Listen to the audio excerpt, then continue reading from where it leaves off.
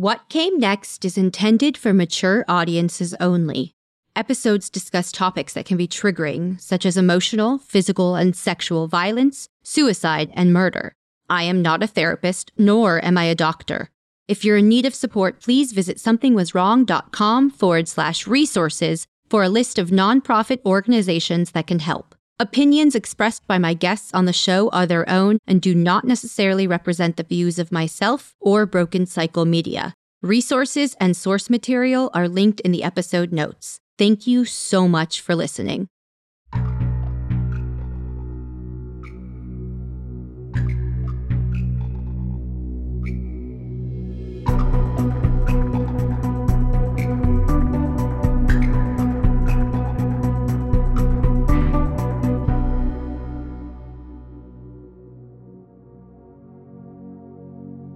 Danny Cords is an organizational psychologist and victim advocate from Seattle. He began harnessing his voice and speaking out for others after leaving conversion therapy in his late teens. But his advocacy mission only intensified after being subjected to years of cyber stalking. He hopes to bring awareness and healing to victims all over the world, as well as legal change too. His related and unrelated work and efforts have been featured on the stage, television, radio, podcasts, and more.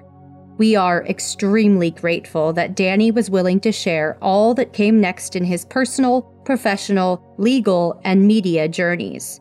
This conversation is even more timely considering October is Cyber Stalking Awareness Month. My name is Danny Cords, and I use he and they pronouns. Professionally, I'm an organizational psychologist, and passionately, I'm a public speaker and consultant who focuses on topics spanning from resilience to organizational change. Organizational change is the collective result of individual change. You'll hear that from just about any change manager. But what does that mean from a psychological perspective? I help leaders achieve what they want to set out to achieve. I've worked in spaces from people strategy to diversity, equity, and inclusion. Right now I work with Tech Fortune 100. And I think my loved ones would say I'm compassionate, tenacious, maybe even stubborn, and passionate. A large part of my narrative comes from being a conversion therapy survivor, otherwise known as reparative therapy, otherwise known as state-sanctioned sexual orientation change efforts. Coming out at 14 in a relatively small town, a suburb of Seattle, from 14 to 17, I went through sexual orientation change efforts, which really demonize your innate identity and really disorient you at a critical time in your upbringing. My parents put me in conversion therapy because they thought that would be the best thing for me, and I think it helps to provide context for the situation. By no means was it okay. You'll do anything to save your kid.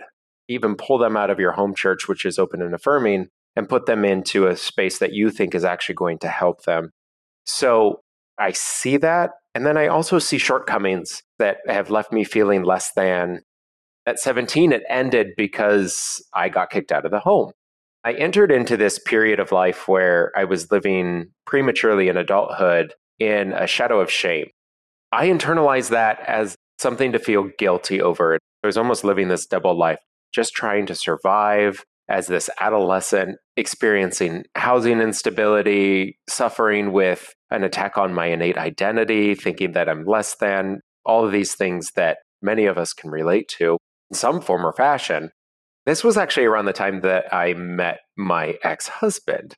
Here I am doing my best, just trying to make it through. I'm in my early 20s now at this point. I'm surviving, I'm not thriving. I was looking for security. I wanted to be a musical theater actor, like so many beautiful people out there. I did this musical called Chess. Some people are really excited probably hearing that. And the cellist was my ex-husband. It was great for the beginning. I found this person that loved me, or so I felt at the time. I loved him and he provided me security. We entered our life together. But what was really interesting is I was still living this shadow of shame. I'm not telling a lot of people that I'm a high school dropout. I'm not telling people as much about being a victim of conversion therapy because I still was going through my internal struggles there. So what does that leave? It leaves this quiet, almost shell of a human. It's still me, still fabulous, but I was only part of me. It wasn't until probably around 24, 25 that some of my friends encouraged me to go back to school. I couldn't afford to go back to school on my own. So I went to the GSBA as somebody on their exec board. I'm very proud to say that they are the largest LGBTQ plus chamber of commerce in the nation.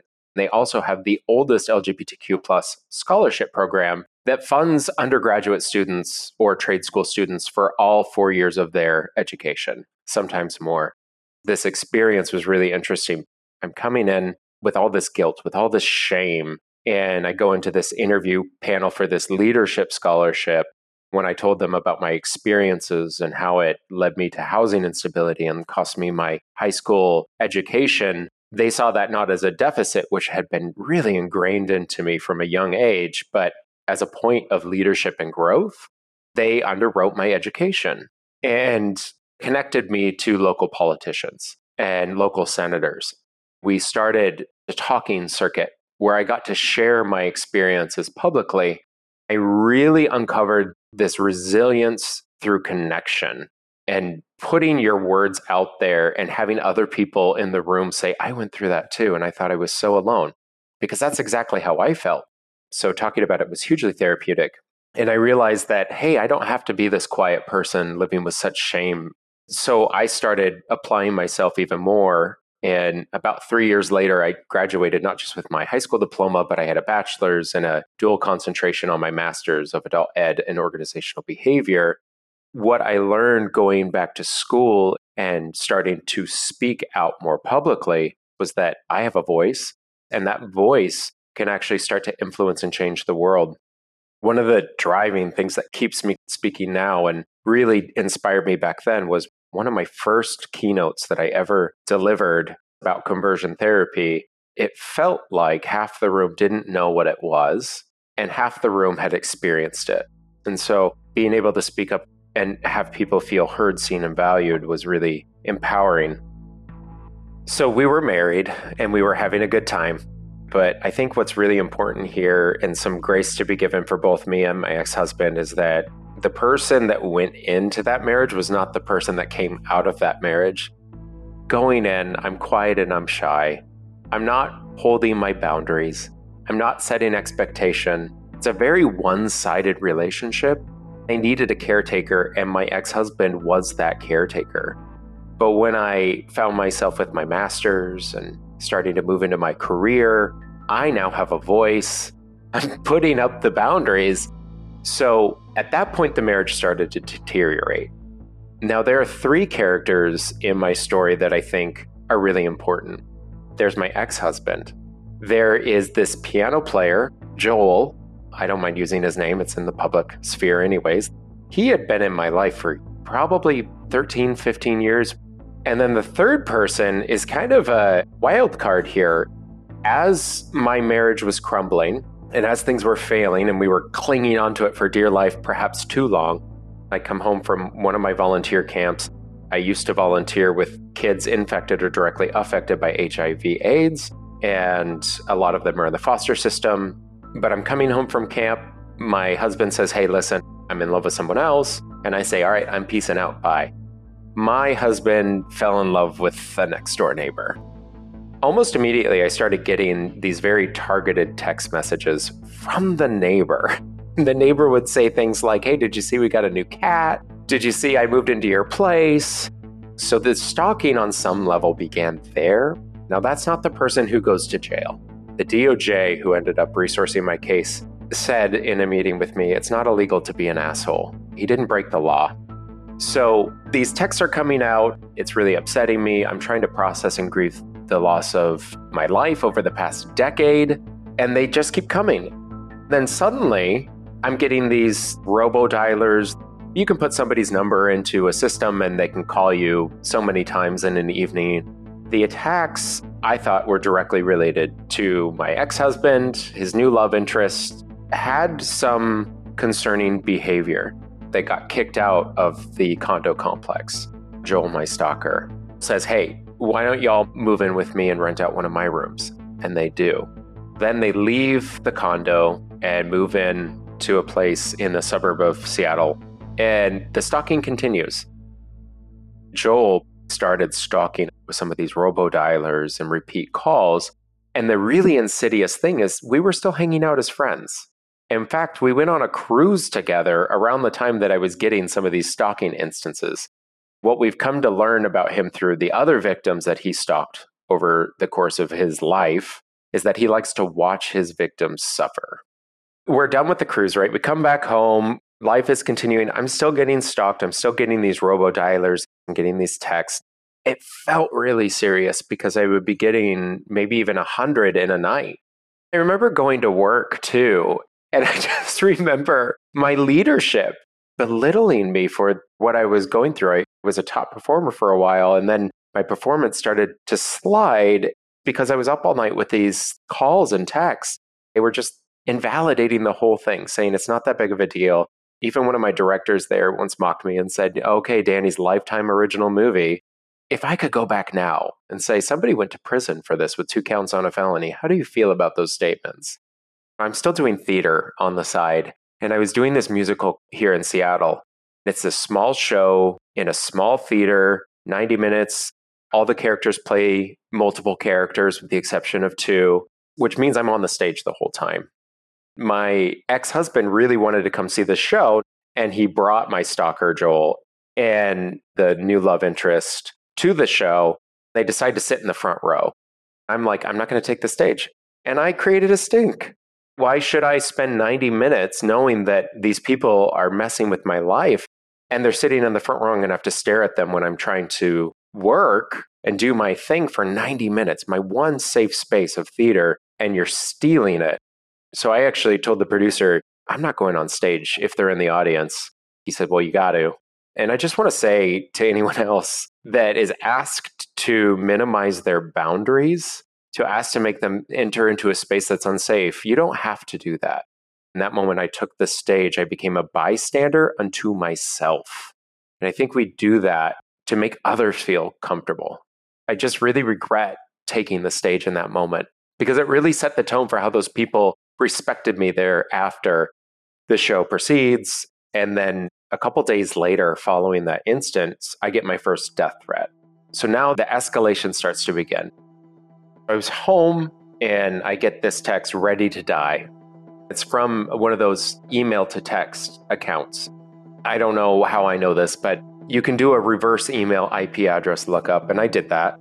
The address pointed back to a general area around White Center, and I'm thinking, well, that's not rocket science. That's where my ex-husband, his new love interest, and Joel are.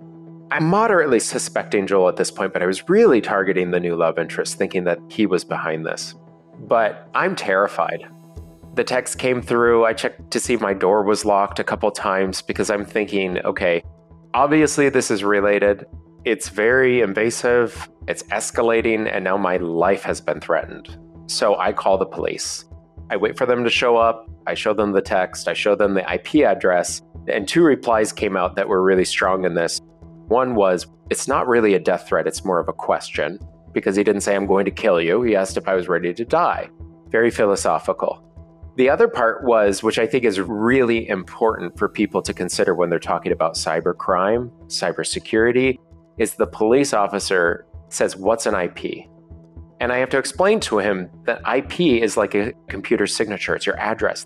And I said, my ex-husband lives in White Center. This is pointing back to White Center. I'm sure this is related. Can we do some kind of investigation? Can I get a report? And he said, there's really nothing we can do about text messages.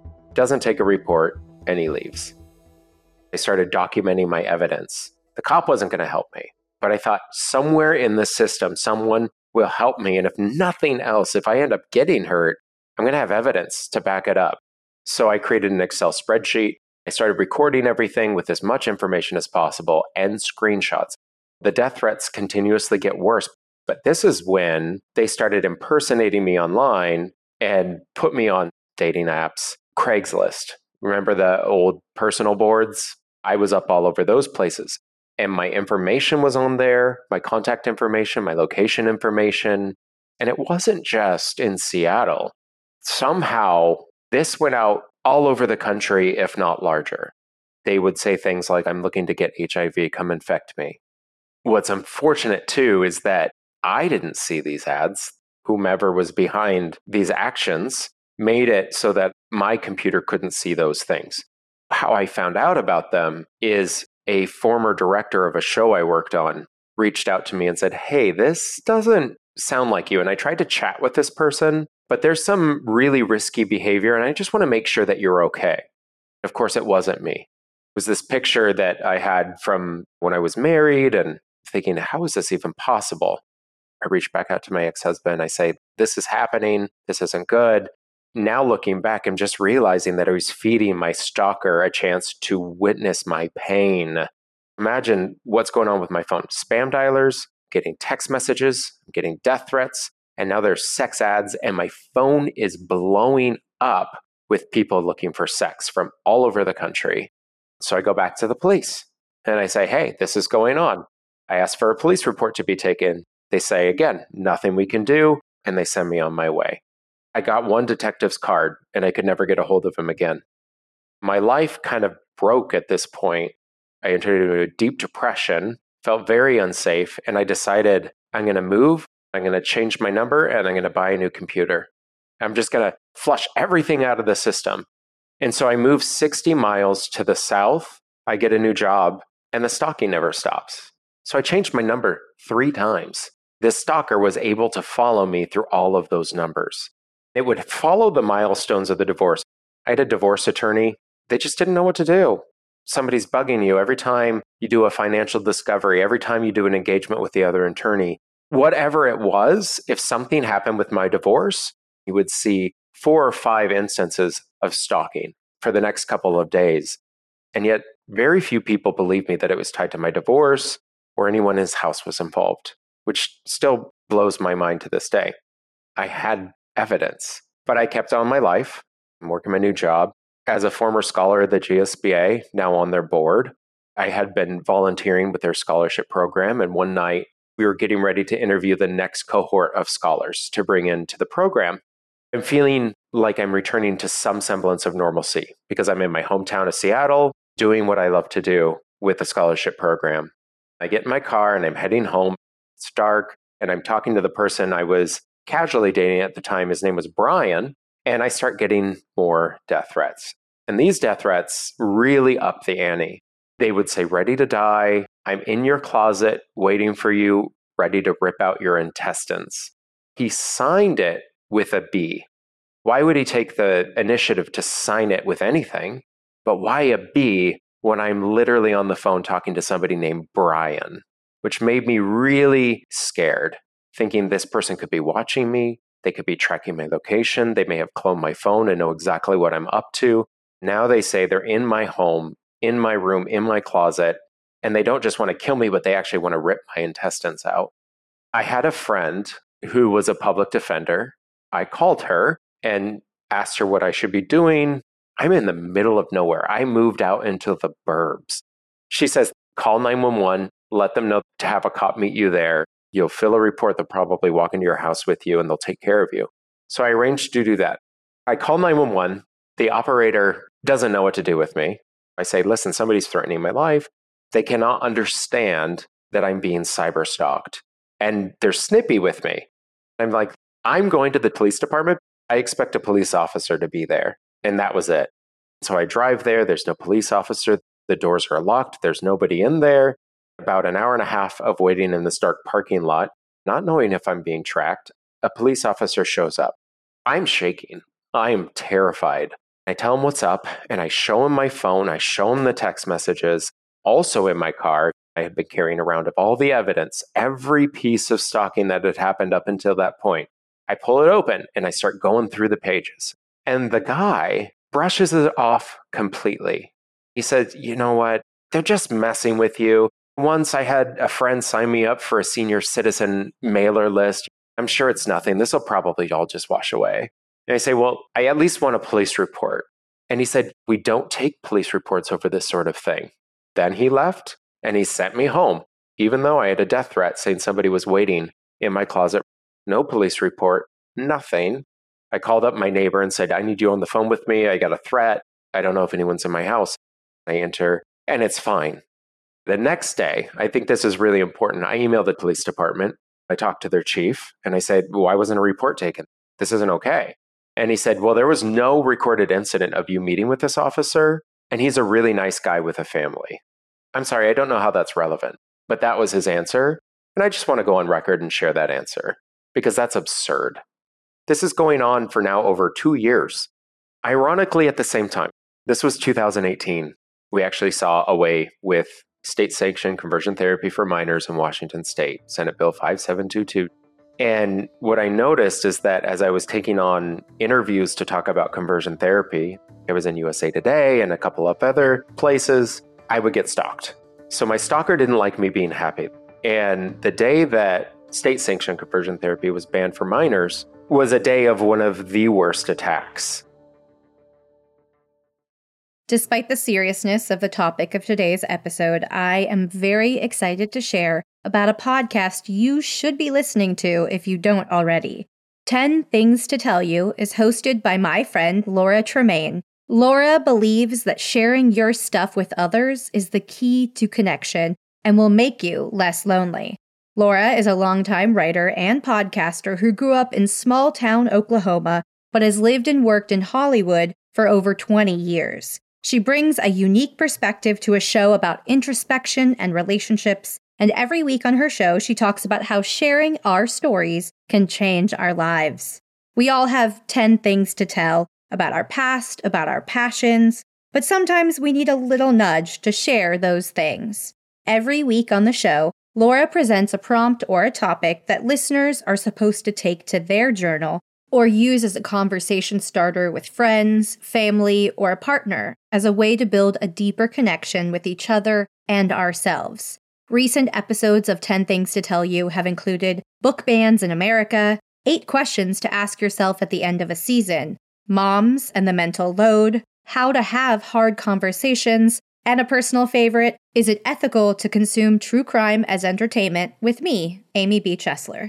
If you're looking for a weekly podcast that helps you get more introspective with yourself, while also bringing an interesting spark to every conversation, 10 Things to Tell You is for you.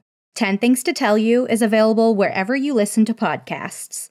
Find out more at 10thingstotellyou.com, that's the numeral 10, or follow the show on Instagram and Facebook at 10 Things to Tell You. That's 10 Things to Tell You.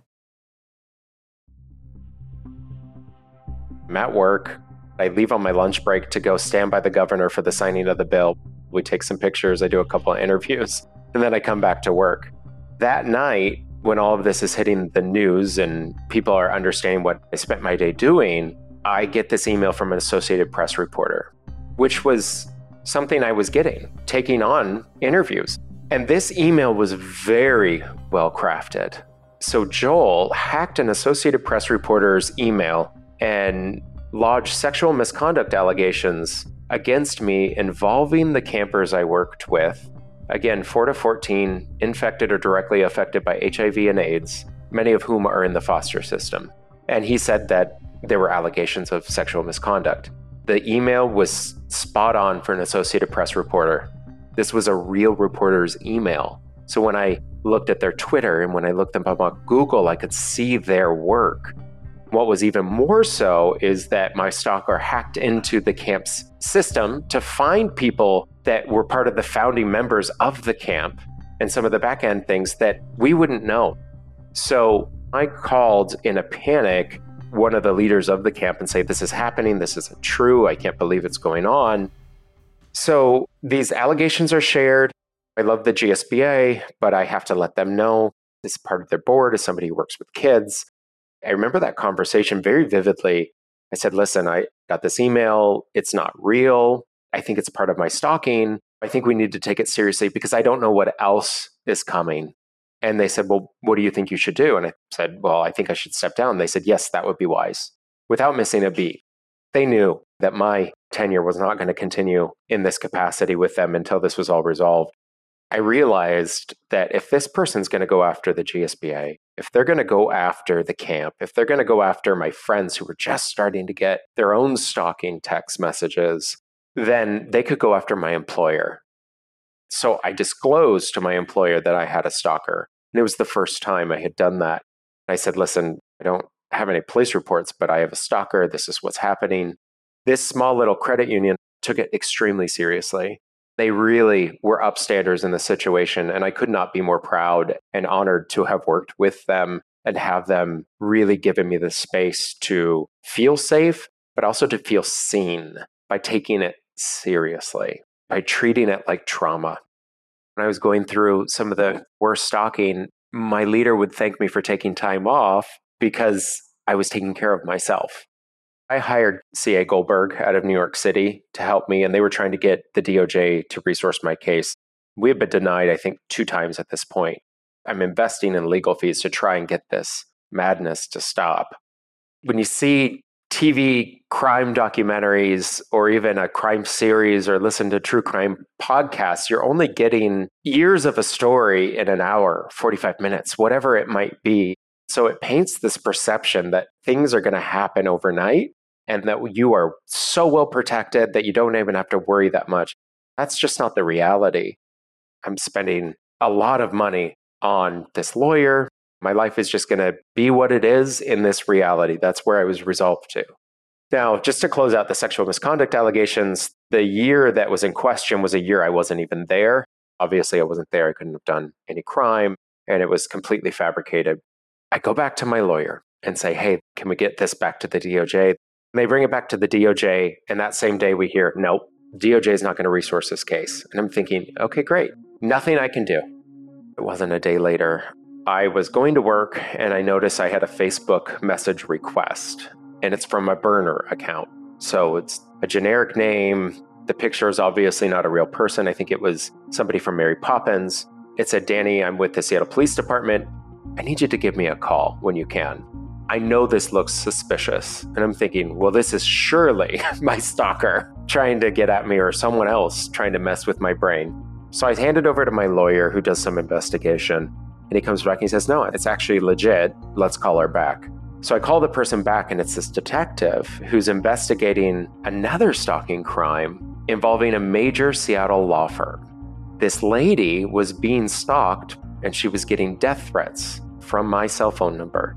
She was also stalked at work. So the law firm had liability in this because as she was sitting at her desk, one of the comments to her was, I see you in your red dress. You better not go to the bathroom, or maybe you should. I can't wait to see how much you bleed. And then sent a picture of a dead corpse to her.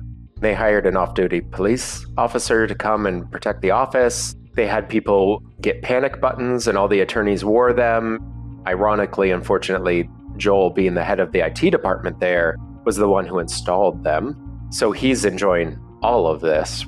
The police officer, though, contacts me, says this is what's going on, asks me a series of questions, rules me out in the investigation, and I send her my evidence.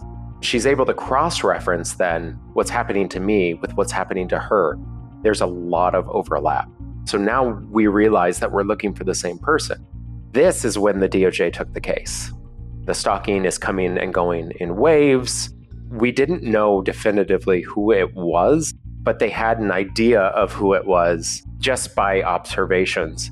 The problem with cybercrime and cybersecurity is that it can come from somebody's computer, it can come from somebody's cell phone, but all of those things can be hijacked. Case in point, my phone was being used to attack someone else. So it's all about proving fingers on the keyboard.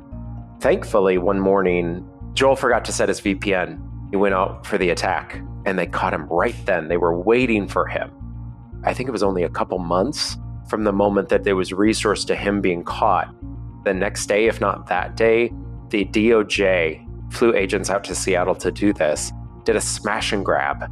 They banged on the door of my ex-husband, his new lover, and Joel's house, drugged them out into the yard, questioned them fiercely, and took all of their electronics into the system.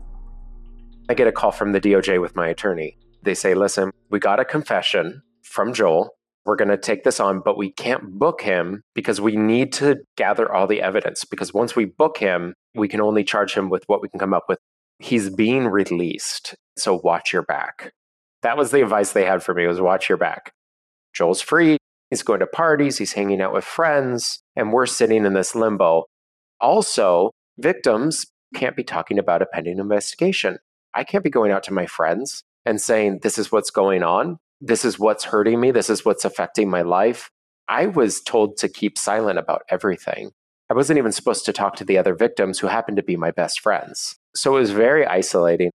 They finally got enough to charge him, and they were working out a plea agreement, which took forever for this case. The detective from the Seattle Police Department, she was amazing, said, listen, you really need a restraining order, so go get one.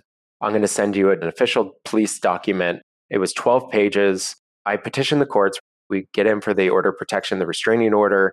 The commissioner I get was somebody that was really not wanting to be there and was really hostile to me. Throughout all of that's going on, Joel still hasn't seen his plea agreement, but he does show up to court that day. And in this 12-page document is a preview of the plea agreement, which includes prison time, probation time, everything of his case that he had not yet seen. And so the commissioner, who had an attitude about him, not only read my address aloud about 3 times in front of my stalker, but the quotes that I remember that stand out in my brain is, I don't get involved in this he said, she said stuff. I'm thinking, dude, you have a 12-page document from the Seattle Police Department that includes a plea deal that talks about a smash and grab by the DOJ. I'm asking for a restraining order with cause. Then when he read the order, he read the entire plea agreement out in front of Joel, which invalidated it because he hadn't seen it yet. He has a right to go over his plea deal with his attorney before a judge or commissioner reads it out loud in the courtroom. And it said, do not share publicly. So the restraining order goes into effect and more time passes by. It felt like an eternity. It also felt very unsafe. The DOJ says, watch your back, and you're sitting there and you're looking at cars that might be following you. You're getting spam calls. Also, what was really interesting in the lack of resourcing in this case is that Joel was supposed to be off of electronics entirely, but he was clearly on YouTube.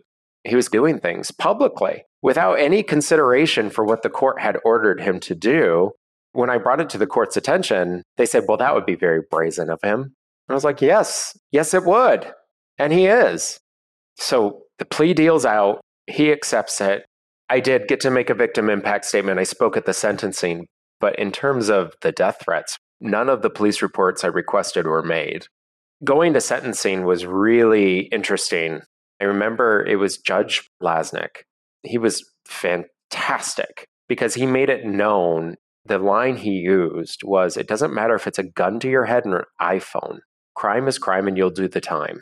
What a great line. You know, it rhymes and everything.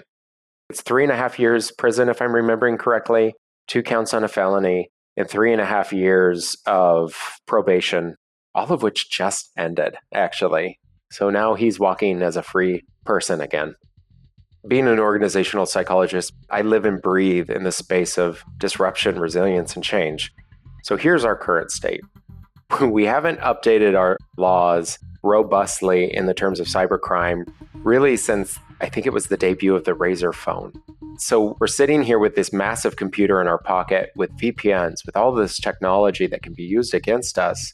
And we're stunted in our legal protection of actually prosecuting crime against this. The RAND Corporation is citing that from 2014 to 2019, cyberstalking increased by 415% in the United States. In 2022, there was $10.3 billion lost to cyber crime, which is an increase of 281% from 2018. So the rates of these crimes are just through the roof, and yet we're not making it mandatory to learn about the cyberspace in many places, but especially in law enforcement. The Department of Justice made a free and pretty robust cybersecurity training that you can opt in to take as an elective. But what is mandatory? When I have a death threat and I can give you an IP address, which, by the way, did point back to the actual criminal, I got a what's the IP? I got people who didn't understand the severity of the case. So what would I change? Mandatory training. The second thing is resourcing. I'm a compassionate person, but what happened in my situation was a repeat failure of the system. a complete failure of even getting a single police report despite somebody going to prison with 2 counts on a felony. That's a failure of the system. I don't want to say failure by design, but something is broken and people aren't able to do their job. Now that we know the system is broken, we can choose to fix it or we can choose to let it be. And that is a choice that I am holding people accountable to. But we need to resource these crimes and we need to make sure that victims are taken care of. Then the last thing is accountability, creating a stalker registry. I think that is critical as well. Wouldn't you want to know if that IT professional coming in your door had scared a previous receptionist at his previous company saying, "I can't wait to see how much you bleed"? Even recently, there was a friend, and we're kind of distant friends now, maybe because of this, would say, it's just a text message. What does it matter? These are just words. I mean, there are people that respond to stalking, whether they don't understand it or whatever, they invalidate it. That certainly happened in my case on many levels and still happens with people in my circle today. Being in the media, sharing an interview, sharing a testimony, people reach out to us. I reached out to Strictly Stalking, to their podcast, hearing them because I felt validated in hearing a story that was similar to mine. There's healing that can happen in that. And so I'll get people that will reach out about their stalking situation that they're currently in and what they're going through. There's a couple of healing parts of it. Validation, you're being seen. That was the beginning. You're not listened to for so long. You're experiencing these traumas. And then finally, like when I got my scholarship, when I said, "Hey, I went through this trauma and I think it's a point of shame and guilt." And they say, "No, there's actually a connection to leadership there." So coming out of stalking, where I had been constantly called a liar, or my ex-husband saying, "You can't believe Danny's imaginings." That's a quote I captured in a text. And then to have people say, "Oh my gosh, this is actually a serious thing. This is something we need to be talking about. We need to believe victims," is extremely healing. It's validating. It's being seen. It's being heard. The other part of it is connecting with other survivors. I just got last week an email from somebody saying, "This has been going on for years. I don't know who to turn to. I heard your interview. What do I do?" And I was able to send them a few resources, but also talk about what it's like to go through the experience. And there's a community in that. And to just be in that space with another person is one of the big reasons why I do this. I have a good relationship with media. I haven't had very many bad experiences. I find that people are great. Local media, large media, people want to rally around supporting each other and protecting each other. Occasionally in the comments, it gets a little nasty, but those comments don't matter. I do not take on every interview I'm asked to give. So I'm pretty selective with who I talk to about this. And also knowing that my professional self does not talk about stalking. This is something that my coworkers are going to hear by chance and be surprised about. I spent my life giving speeches on organizational psychology, on disruption and resilience, and change in the workplace. Then I work in nonprofits, but this is something else. How do you protect your energy and heal and compartmentalize enough to go out and have that speaking career on resiliency? Getting yourself a good therapist that you can talk to, that you can trust, has been a game changer. I had so many unlearnings to make me the person I am today. That's why in therapy, it's so important to go over your family of origin. Those things show up later in life. Therapy is trying to unlearn these things and to build my self-confidence and self-worth. I meditated for a long time. Sleep hygiene, let's not knock it. It's so important. And I could be better at it, but it's so important. I started running. I started getting my life back. Here I am now, a multi-marathoner. Also, I would add, I'm really big on Upstander allyship. Don't be a bystander, be an upstander. Intervene. But also be an upstander unto yourself. Set your boundaries and lean into those boundaries. Don't shortcut your well-being for the sake of others. We all have our experiences in life and it shapes us to who we are. I think if I had a dominant narrative life, heteronormative, growing up, no conversion therapy, no stalking, I just would be a completely different person. And so seeing the world in a different way through the lens of these experiences gave me a big heart that can get me in trouble and also makes me just really passionate about this work and working with people. I don't think that I would even be a good organizational psychologist if I didn't go through stalking. I think there's a human element of just connecting with survivors and going through the process. You can find me on my website, www.dannycords.com, CORDS, or on LinkedIn. I'm happy to connect with anyone that wants to connect, as long as it's safe and healthy. Just saying. Thank you for letting this be such a beautiful conversation. Thank you for everything you've shared. I'm so sorry for everything that you've been through. I commend you for prevailing, persisting, and then for turning that into education. I'm so glad that you've entered an era of honoring yourself as well. Amy, thank you so much. This has been awesome. This has been one of my favorite interviews, and I really appreciate you. As I mentioned previously, October is Cyber Stalking Awareness Month. Cyber stalking can be defined as the repeated use of electronic communications to harass or frighten someone. As Danny reported earlier, the incidence of cyber stalking has increased immensely over the last decade, considering technological advances in and accessibility to internet or electronic-based communications have also increased greatly. According to the report by RAND Corporation, which Danny referenced earlier, 57% of all cyber stalking victims know the offender. According to the Stalking Prevention Awareness and Resource Center, more than twice as many victims are stalked with technology than without. The most common technologies used in committing cyber stalking are such basic platforms as text messages, emails, and phone calls. And 75% of cyber stalkers use more than one method of stalking. If you or someone you know is being cyber stalked, please visit the episode notes for nonprofit organizations and resources that can help, such as ntab.org or socialmediasafety.org. Thank you so much for listening to today's episode. Next week on What Came Next.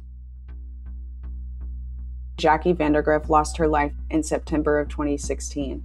Jackie was a bright young woman studying nutrition at Texas Women's University. She had her whole life ahead of her. What Came Next is a Broken Cycle Media production, co-produced by Amy B. Chesler and Tiffany Reese. If you'd like to help support What Came Next, you can leave us a positive review, support our sponsors, or follow Broken Cycle Media on Instagram at Broken Cycle Media. Check out the episode notes for sources, resources, and to follow our guests. Thank you again for listening.